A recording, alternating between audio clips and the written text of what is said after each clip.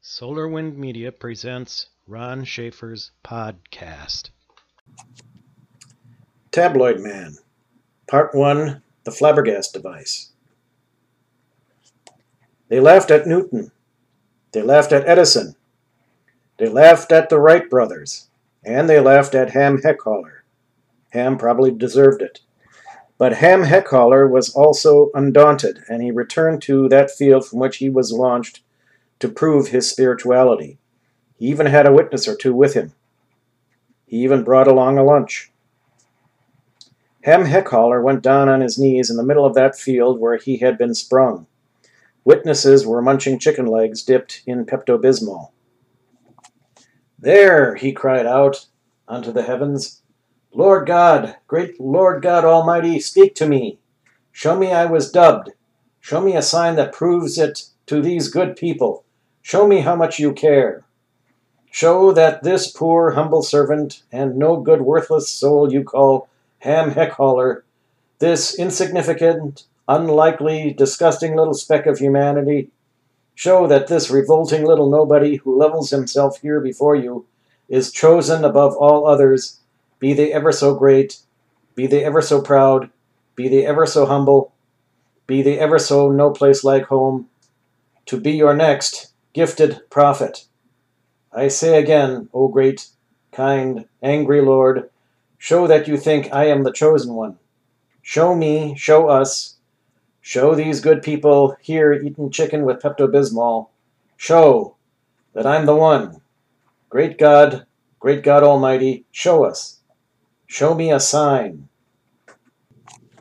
It is reported, though not confirmed, that there at once appeared from the clouds above him a huge, fleshy protrusion resembling a portion of the male anatomy. From it was ejected a substantial volume of brackish water that landed onto Heckholler. The witnesses threw down their chicken bones and rushed to the would-be prophet sprawled in a yellowish puddle, dazed with awe. He pissed on me," Ham stated in amazement. "He pissed on me." The witnesses were equally aghast. They also held their noses. Whatever covered Ham was yucky stuff. He grabbed the others by the collar with soggy wet hands, spewing piss from his drenched beard. "Don't you understand?" "Please let us go," they said. Don't you understand?" he pleaded. "I must be important." "Please let us go. You stink." "Of all the people he could have picked to pee on, he chose me. Me! I am the special one. I am the next prophet." He opened up his arms, showering pee in all directions, and threw himself into the hills, screeching, "I am the prophet of the holy piss!" It is reported, though not confirmed, that a chorus of 100 voices appeared from out of the clouds singing, "Hallelujah!" The UN Security Council meeting was a huge flop. Most people were too sick to attend, and those that would have shown up felt uncomfortable about taking suppositories during such an important meeting. So the meeting was canceled. Dignitaries instead went back to their embassies to play Battleship and Monopoly.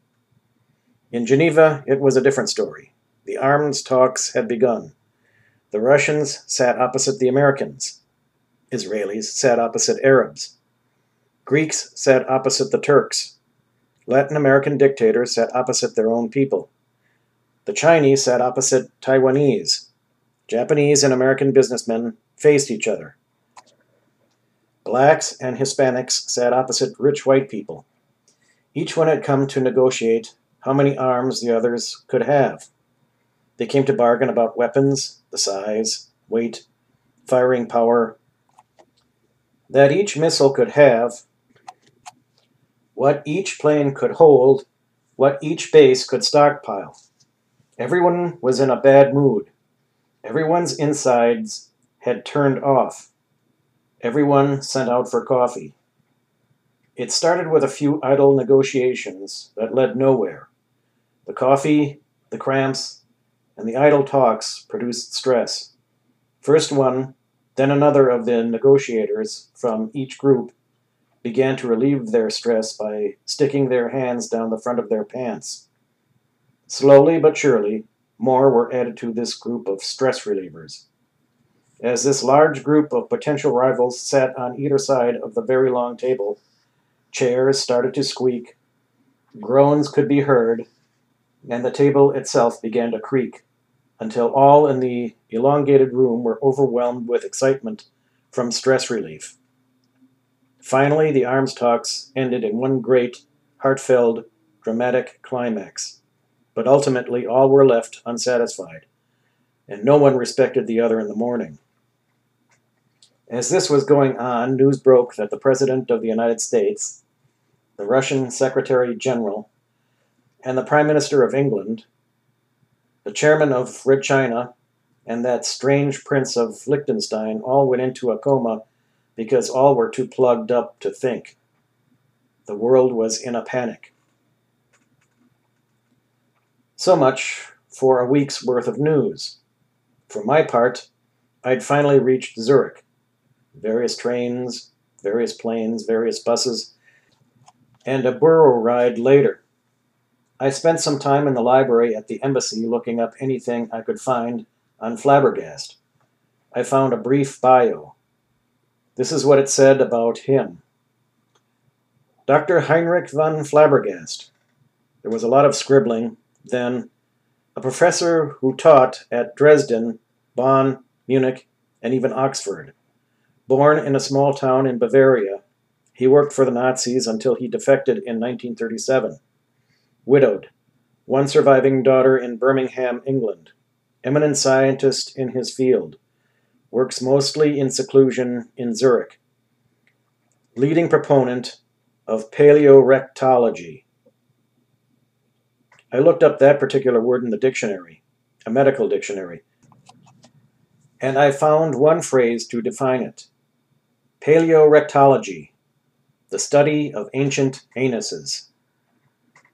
That's about as much as I was able to find out about him, except for a brief note about his work with ultrasonic waves. From what I was able to piece together, this is what I surmised. Professor von Flabbergast was basically nuts. He was a genius. Most geniuses are nuts until people begin to think like them. Then they'll declare such nuts geniuses.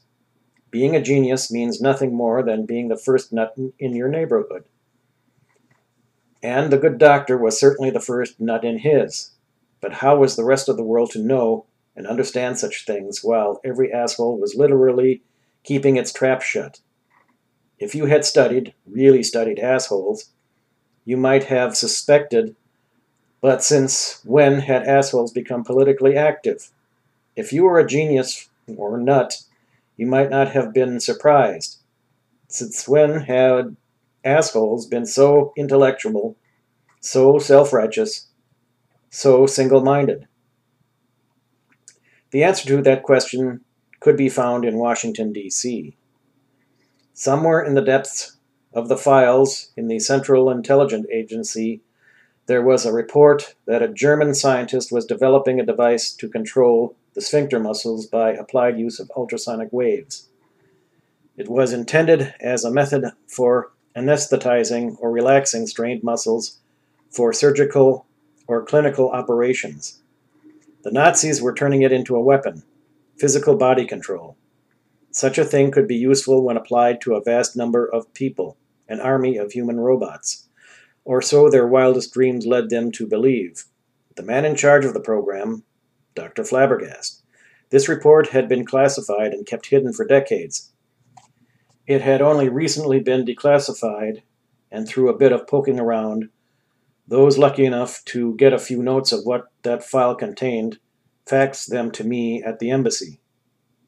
However accessible a file may be, I knew they wouldn't have handed them over to me if I told them I was with the press, especially the National Bludgeon. But saying I worked for Walt Disney Productions seemed to do the trick.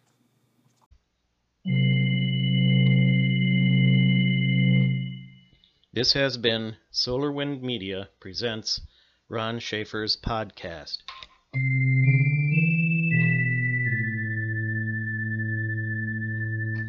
Find us at solarwindmedia.com.